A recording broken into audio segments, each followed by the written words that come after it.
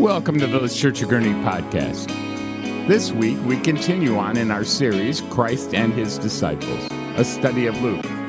The name of the sermon is called Decreasing Anxiety, Increasing Gratitude. And Pastor David will be preaching from Luke 12, 13 through 34. Let's join Pastor David now. Confession. We have a stuff problem. I have a stuff problem. You have a stuff problem. We all have a stuff problem. And I actually don't think it takes much to convince ourselves about that. We live in a world, we live in a culture, we live in a society where it almost feels like a fish describing water. We encounter hundreds and thousands of ads on our phone and on billboards and directly to our emails about things that we didn't know that we need until we saw them, and now we know I actually do need them. And just the other day, I'm walking through Home Depot, finding all of the things that I didn't know that my soul needed. But now that I see it on the shelf, I do need that. We got a stuff problem. Now, I'm going to thread a needle, so hold on to the string. We're going to go right through the eye of this needle. Stick with me. This stuff problem is maybe not the problem you think I'm saying it is. That the problem isn't per se with the stuff. More of it or less of it. I'm not saying there's any inherent virtue in minimalism. I'm not saying there's any inherent vice in more quantity. Help me thread this needle. It's when we reach through the stuff to security. It's when we reach through the stuff for dignity. It's when we reach through the stuff for honor or value. It's when we reach through the stuff for what's behind the stuff. Joy, fulfillment, happiness, delight. Do you see the problem? Do you see how it's sneakier than just stuff per se? So I'm not picking on marketers. I'm not picking on Home Depot. I have a couple of runs to make, actually, hopefully later this week, so I might see you there. But it's what's through the stuff. It's what's behind the stuff. It's the soul challenge. It's the soul problem. That when we start to reach for some of those soul-level needs, dignity, value, worth, fulfillment, joy, security, safety, all of those soul needs, when we look to things, to fulfill those needs, you and I know what happens. Anxiety, uncertainty. We think the stuff is going to provide us security and stability, but ironically, we feel more insecure, more unstable. We think the stuff is going to provide us joy, and for some reason, we feel less fulfilled, less joyful. We got a stuff problem. And it's not just us. That this problem is not just 21st century stuff-saturated culture. This is a human problem. The people of God in the New Testament had this same problem too. Meet me. Let's check this out. Luke 12. Today we're looking at verses 13 to 34. Meet me there. Page 1035 if you're using the church Bible provided for you. Take a look at how deeply rooted this problem is in the reality of what it means to be a fallen human being. Check this out. This is not new to us. We find it right here, Luke chapter 12, verses 13 and 14. Someone in the crowd said to Jesus, "Teacher, tell my brother to divide the inheritance with me." We don't know a lot about the situation, but that sentence tells us a lot about the situation. "Teacher, tell my brother to divide the inheritance with me." So we got some family dynamics going on here. That in this time, many of you know very well that inheritance, money, stuff, was passed down to the oldest son, who, in a way, was a steward on behalf of the entire family unit and network. So presumably we got a younger brother saying, teacher, listen, I've got an issue with my brother. He's got his hand on stuff that's mine. And he reaches out to Jesus, some divine intervention to try to unlock and unleash some of the stuff. And you can almost hear the greed dripping through, the impatience, the frustration, the anxiety, the anger, the bitterness. Teacher, tell my brother to divide the inheritance with me. Jesus responds, man, who made me a judge and arbitrator over you?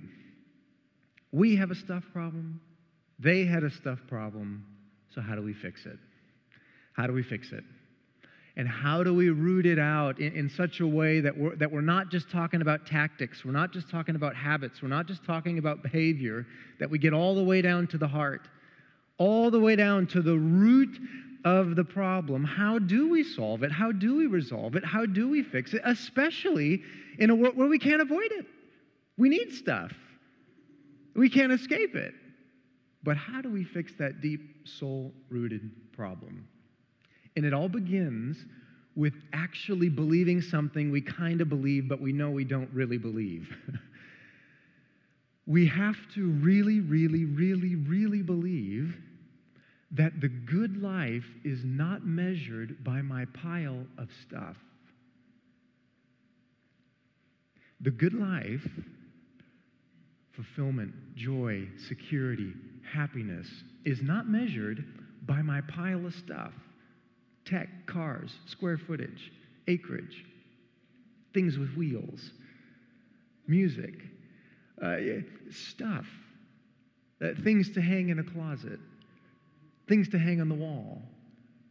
The good life is not measured by my pile of stuff. And I know what's happening in your heart because it's happening in my heart. We hear that and we say, yeah, that's right, that's right, that's right. But is it right, we say in our hearts?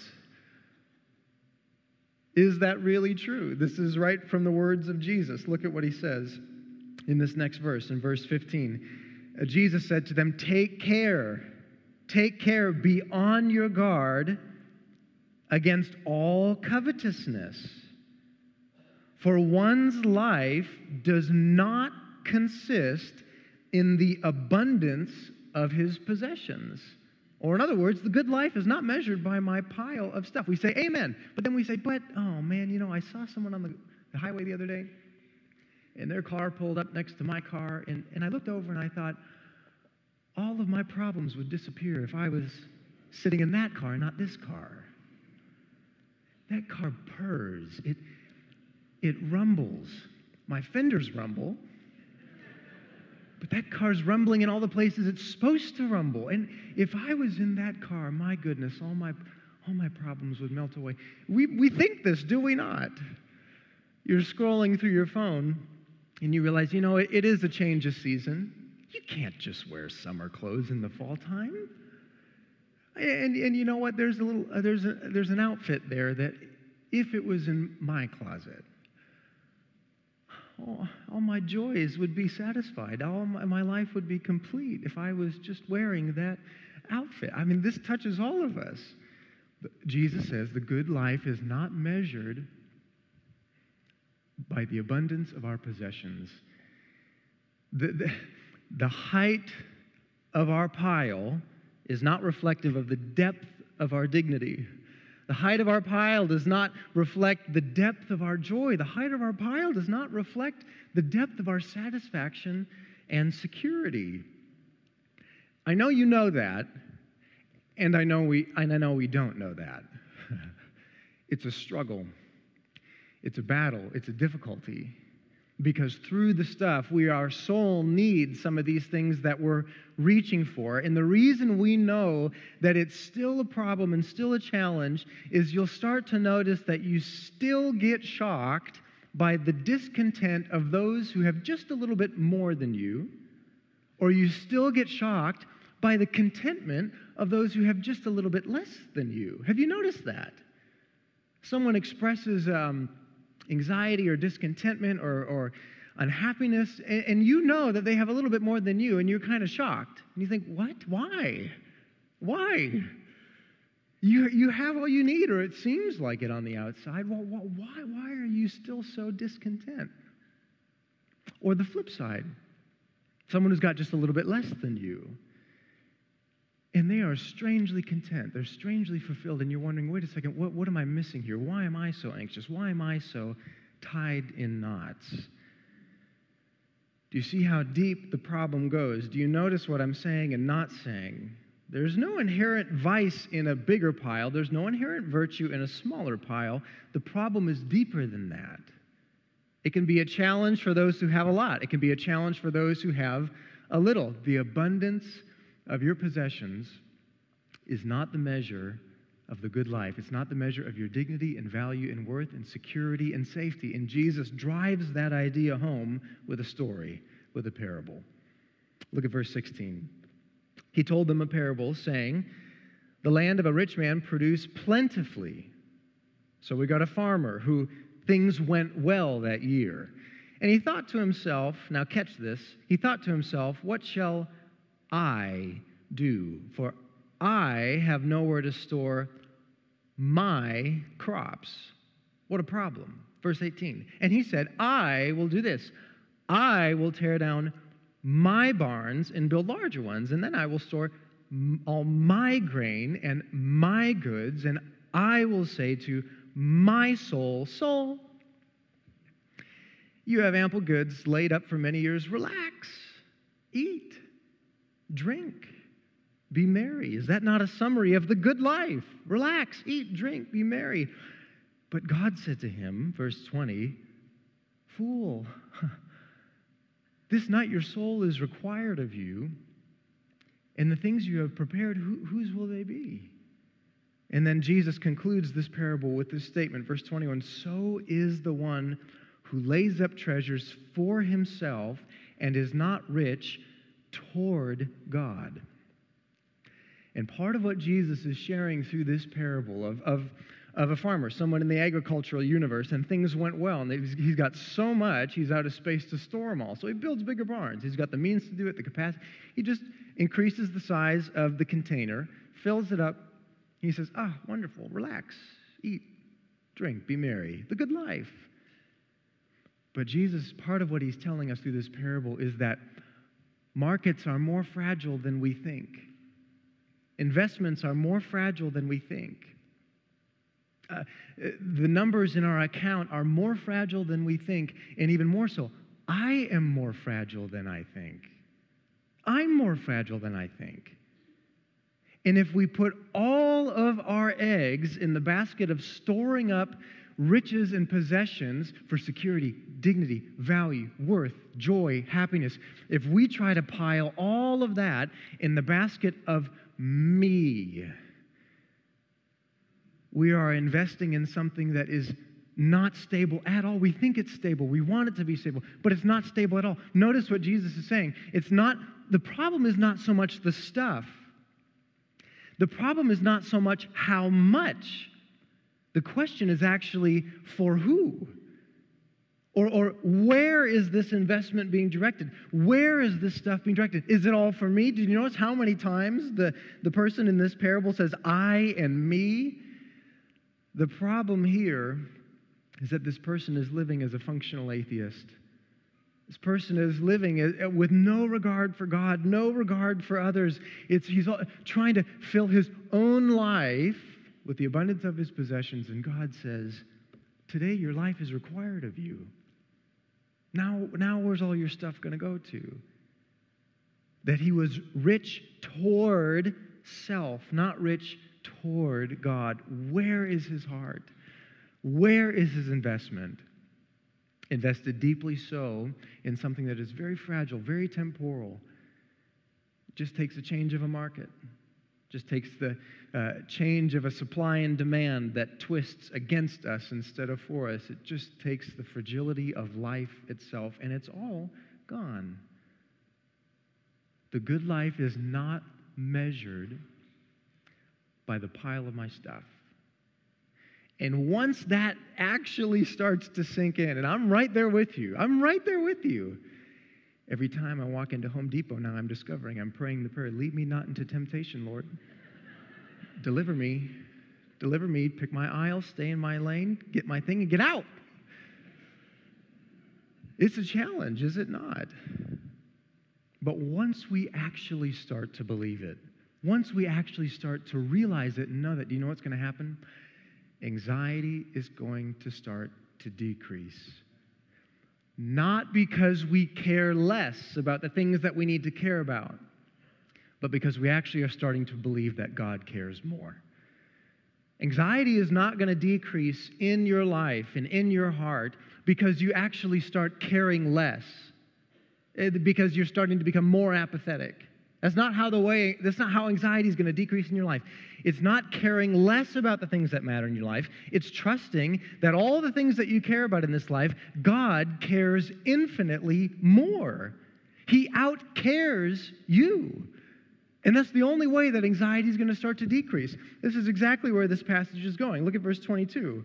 Check this out. Jesus said to his disciples, verse 22, I tell you, do not be anxious about your life, what you will eat, nor about your body, what you will put on.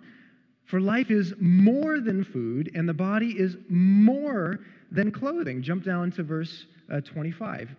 And which of you, being anxious, can add a single hour to his lifespan? If then you are not able to do a small thing as that, why are you anxious about all the rest? Now, at first glance, I hate this passage, don't you too? Whenever you're angry and someone says, don't be angry, or whenever you're impatient and someone says, be patient, whenever you're anxious, someone says, hey, stop being anxious. You're like, oh, I'm not like I want to be anxious. And the reason why sometimes these verses can actually be frustrating to us when we're really struggling with anxiety, it's don't be anxious. The answer is not caring less. It's trusting that God cares infinitely more. There's a whole bunch of stuff in your life that you care about, and you should, and we should. You care about your children, parents and grandparents, do you not? You care about their life. You care about investing in them. You care about positioning them to flourish in this world. Do you not care about them? The answer is not just becoming more apathetic. Apathy is counterfeit peace. You care about your career, do you not? And that's a fine and good thing to care about. You care about your work. It's one of the ways that we pour into our society and our world and our neighbor. That's a good thing to care about. You care about your health, and that's a fine and good thing to care about. You care about the home that you live in. It's a fine thing to care about.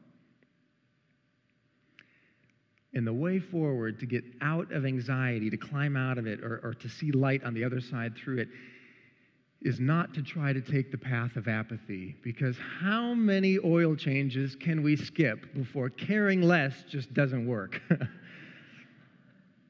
The way of apathy is counterfeit peace, and it's simply not going to work. So how do we do it? We have to know and trust that God cares infinitely more. Look at what it says. This is straight from Luke 12. Look at verse 24. Jesus says, look at the ravens. Consider the ravens. They neither sow nor reap. They have neither storehouse nor barn, and yet God feeds them.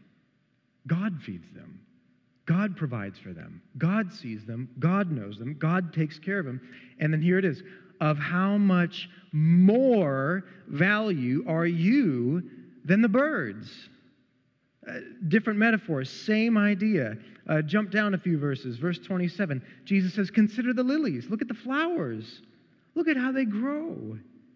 They neither toil nor spin, yet I tell you, even Solomon in all of his glory was not arrayed like one of these.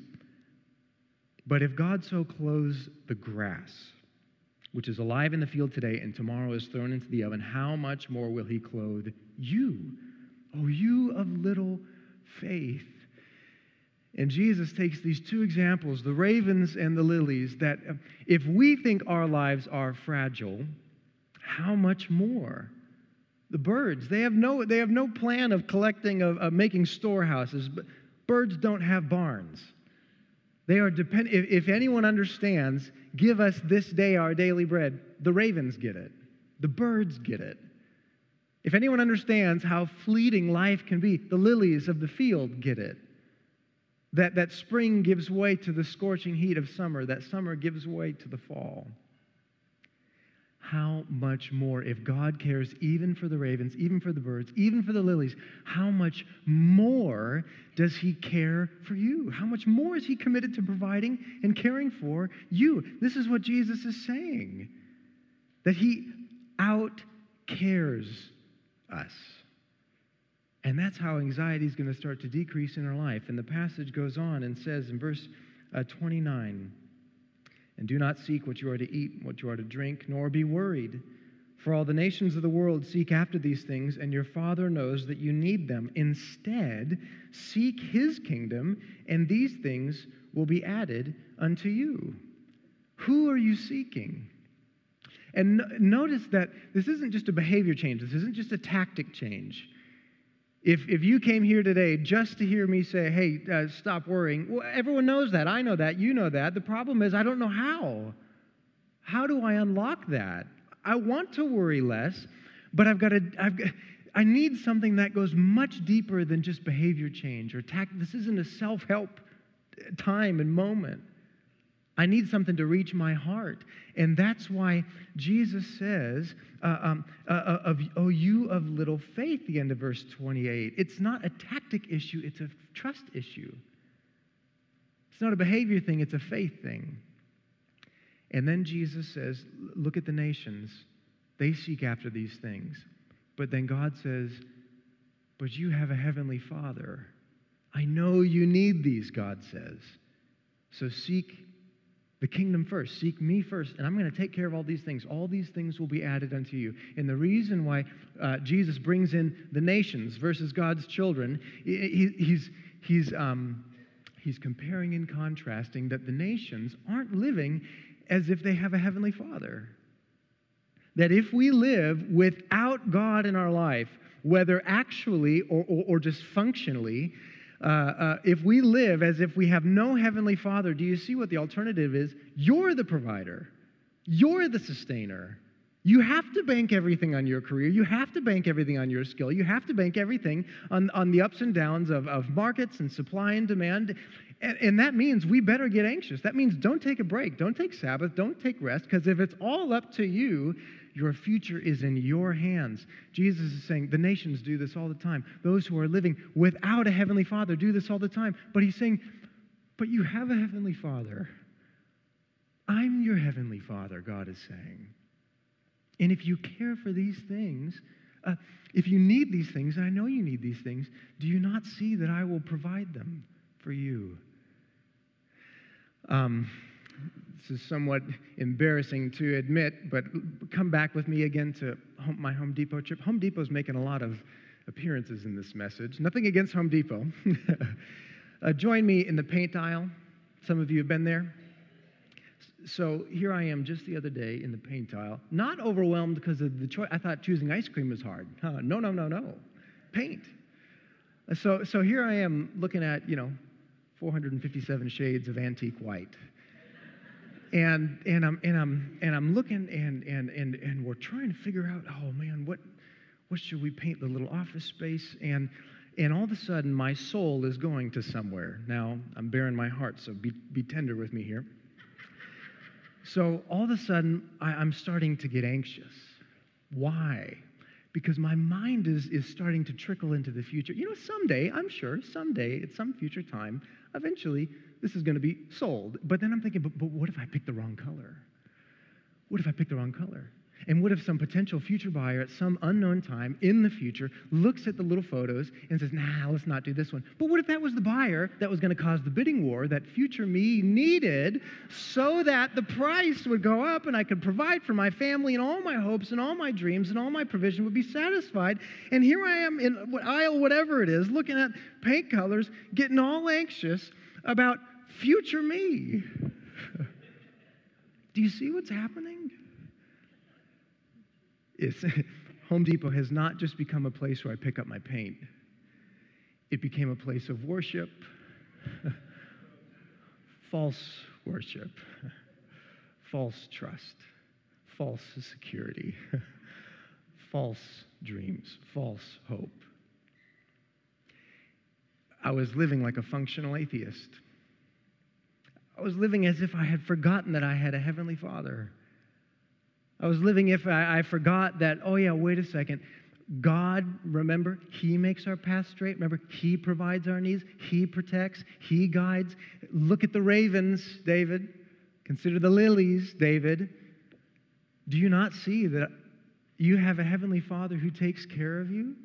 You know how easy it is for our hearts to slip off the railroad tracks of trusting that we actually have a Father, onto the railroad tracks of functional atheism, of assuming self-lordship.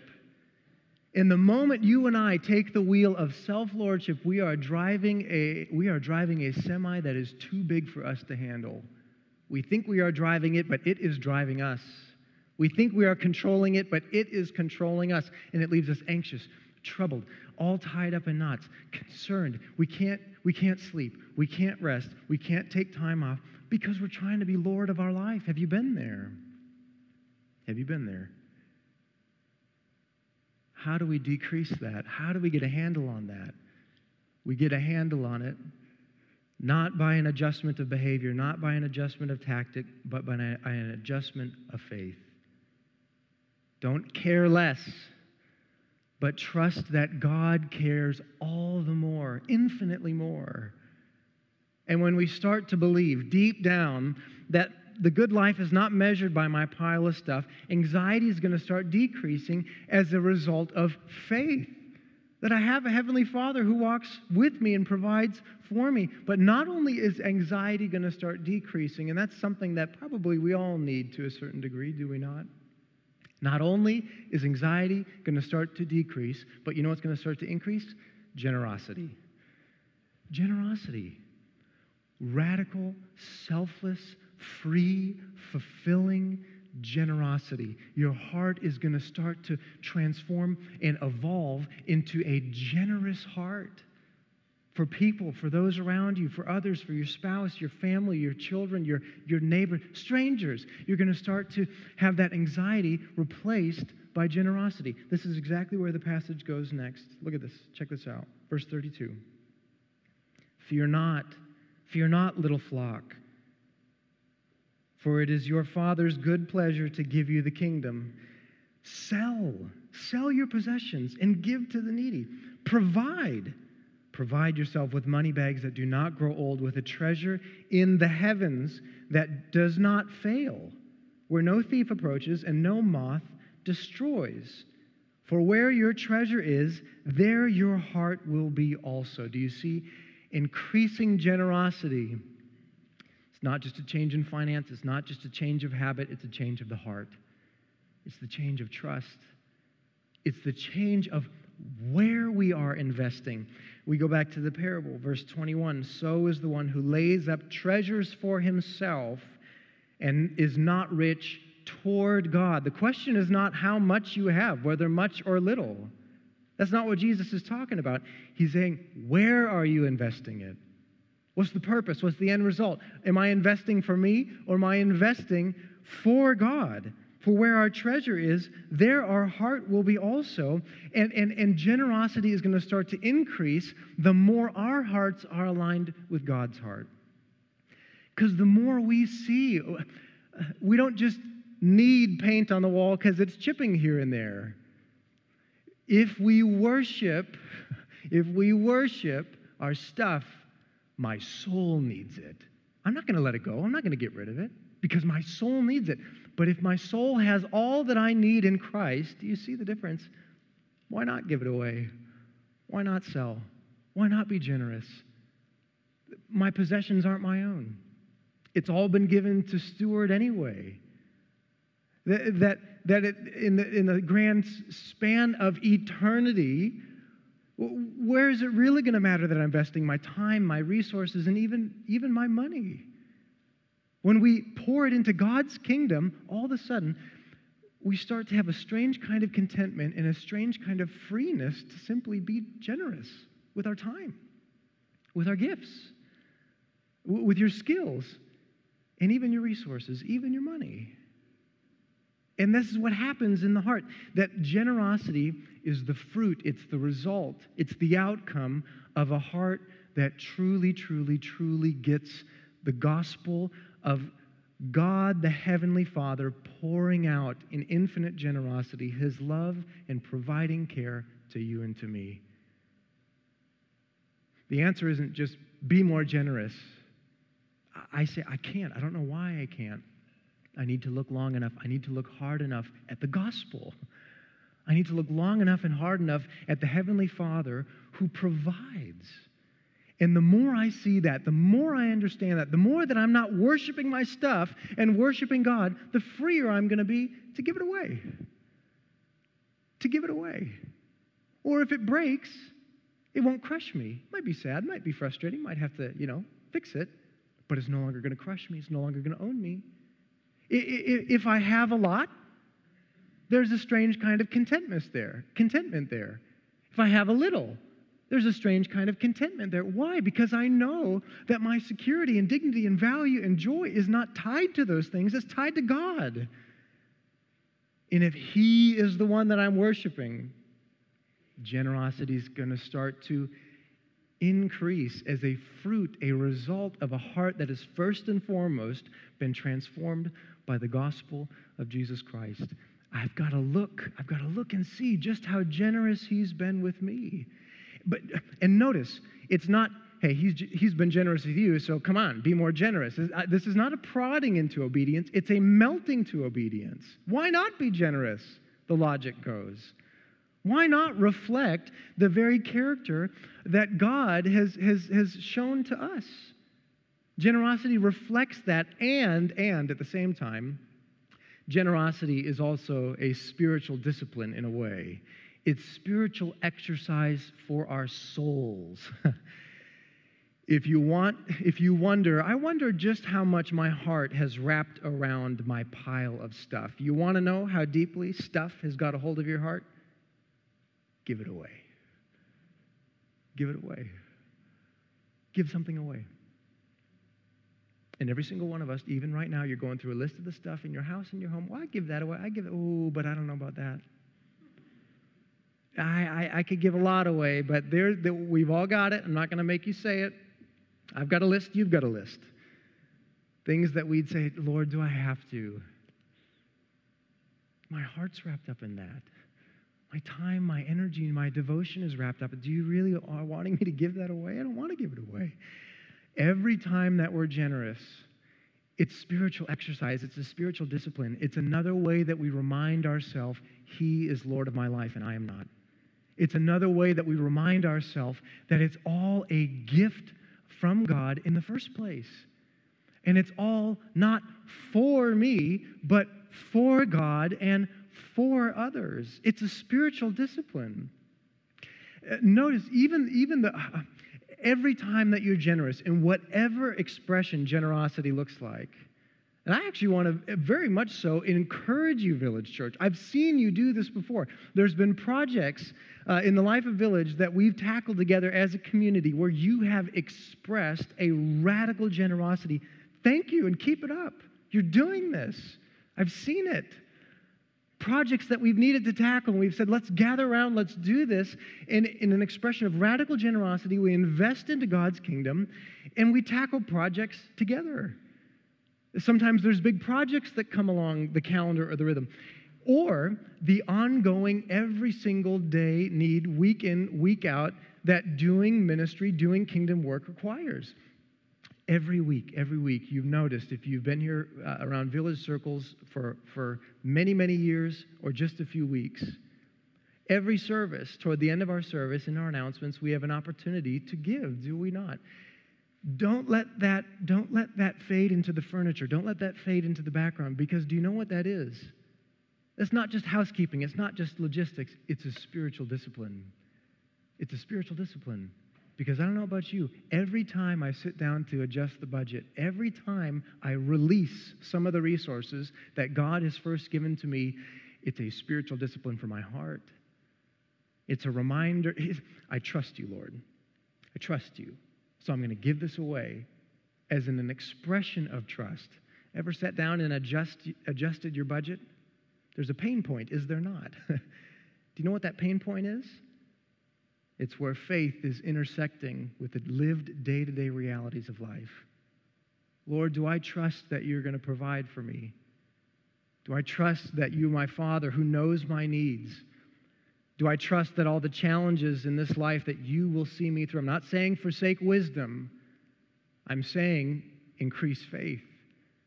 Every time we give, we are reflecting the heart of a generous Father, and we're exercising our heart, reminding ourselves, I have a generous Father. It frees us up that we might be generous because he has been first generous with us.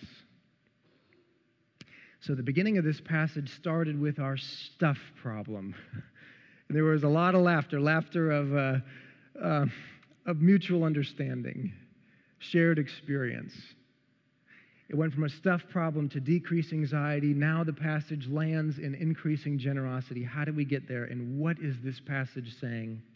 Very simply, in one sentence, I think this passage is telling us that anxiety becomes generosity, or anxiety gives way to generosity, not by trusting that I cannot outgive my pile. Are you with me?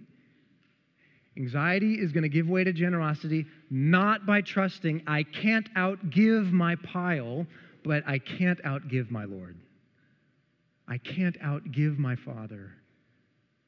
I can't outpace his generosity. I can't outpace his provision. That's the only way. It's the only way that's going to reach past tactics and to the heart.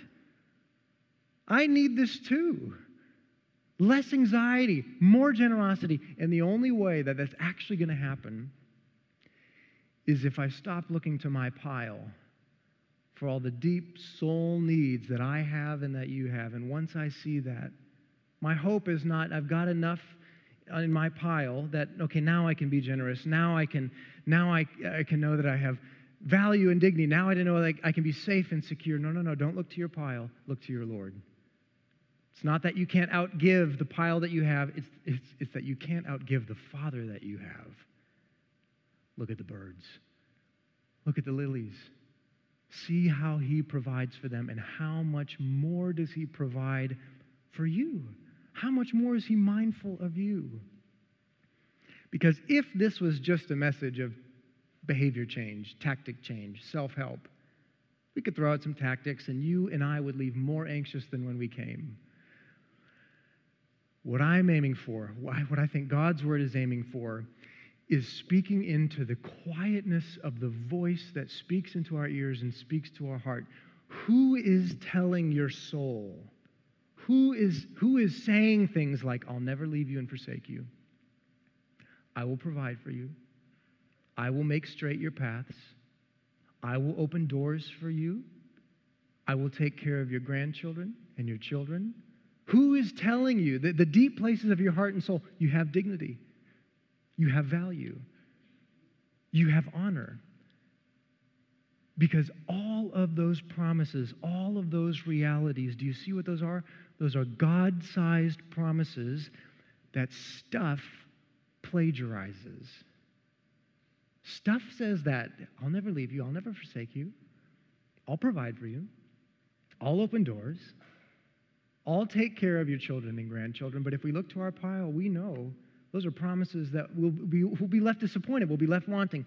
But if the voice on the other side of those promises is God, if it's God, who has the cattle on 1,000 hills, who is the creator and owner of all things, who owns everything and created everything, if it's all his, and he's a generous father who provides for his children, do you not see to the extent that we can start to release some of the anxieties, not because they disappear, but because we know that he's holding them more than we are. We can start to release our stuff because we know that we cannot outpace his provision and generosity. What if we actually lived this out? Notice that it wouldn't make us curmudgeon-y. It doesn't make a community that's curmudgeon-y. Grandpa, can I have an ice cream cone? No. We invest in the kingdom of God. No ice cream for you. It doesn't create a kingdom. It doesn't create a community like that. It creates a community that says, hey, what a gift. What a gift. I'm going to enjoy this ice cream. Why? Not because my soul needs it, although it's tempting, is it not?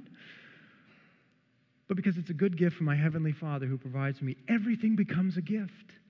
Everything becomes a gift from God. Everything becomes an opportunity for God and for others. And anxiety dissipates, generosity increases. Don't you want to be a community like that? I do. I want to be a person like that. I want to be a family like that. I want to be a church community like that. And if and as we live into this, the level of faith that unlocks generosity, how do you think your family might look different? How do you think our community might look different? How do you think our investment into the kingdom might look different? Could it be that we might even see pockets of gospel renewal because we've been first transformed by the gospel of grace, our generous Heavenly Father who takes care of us by His grace? May it be true. Let's pray. Father, Lord, we thank you for your fatherly patience with us. Lord, we are, as it's been said by another, we are far too easily amused by playing in the puddle, Lord, when we can have an ocean vacation with you, that your presence, your provision, your care is enough. You are enough for me. And Father, I pray for my fellow brothers and sisters here today. We've got anxiety. Would you help us, Lord? Would you help by your Spirit remind us quietly that you're with us, that you care for us, that you're near for us? And Lord, we've got opportunity. We've got opportunity to invest in your kingdom. Father, help us to take it and see that we're making an investment that lasts forever. May you be glorified, and may your kingdom come. We pray this in your name. Amen. Thank you for listening to Village Church of Gurney's podcast. If you would like to know more about Village Church, you can go to our Facebook page under Village Church of Gurney, or go to www.vcgurney.org.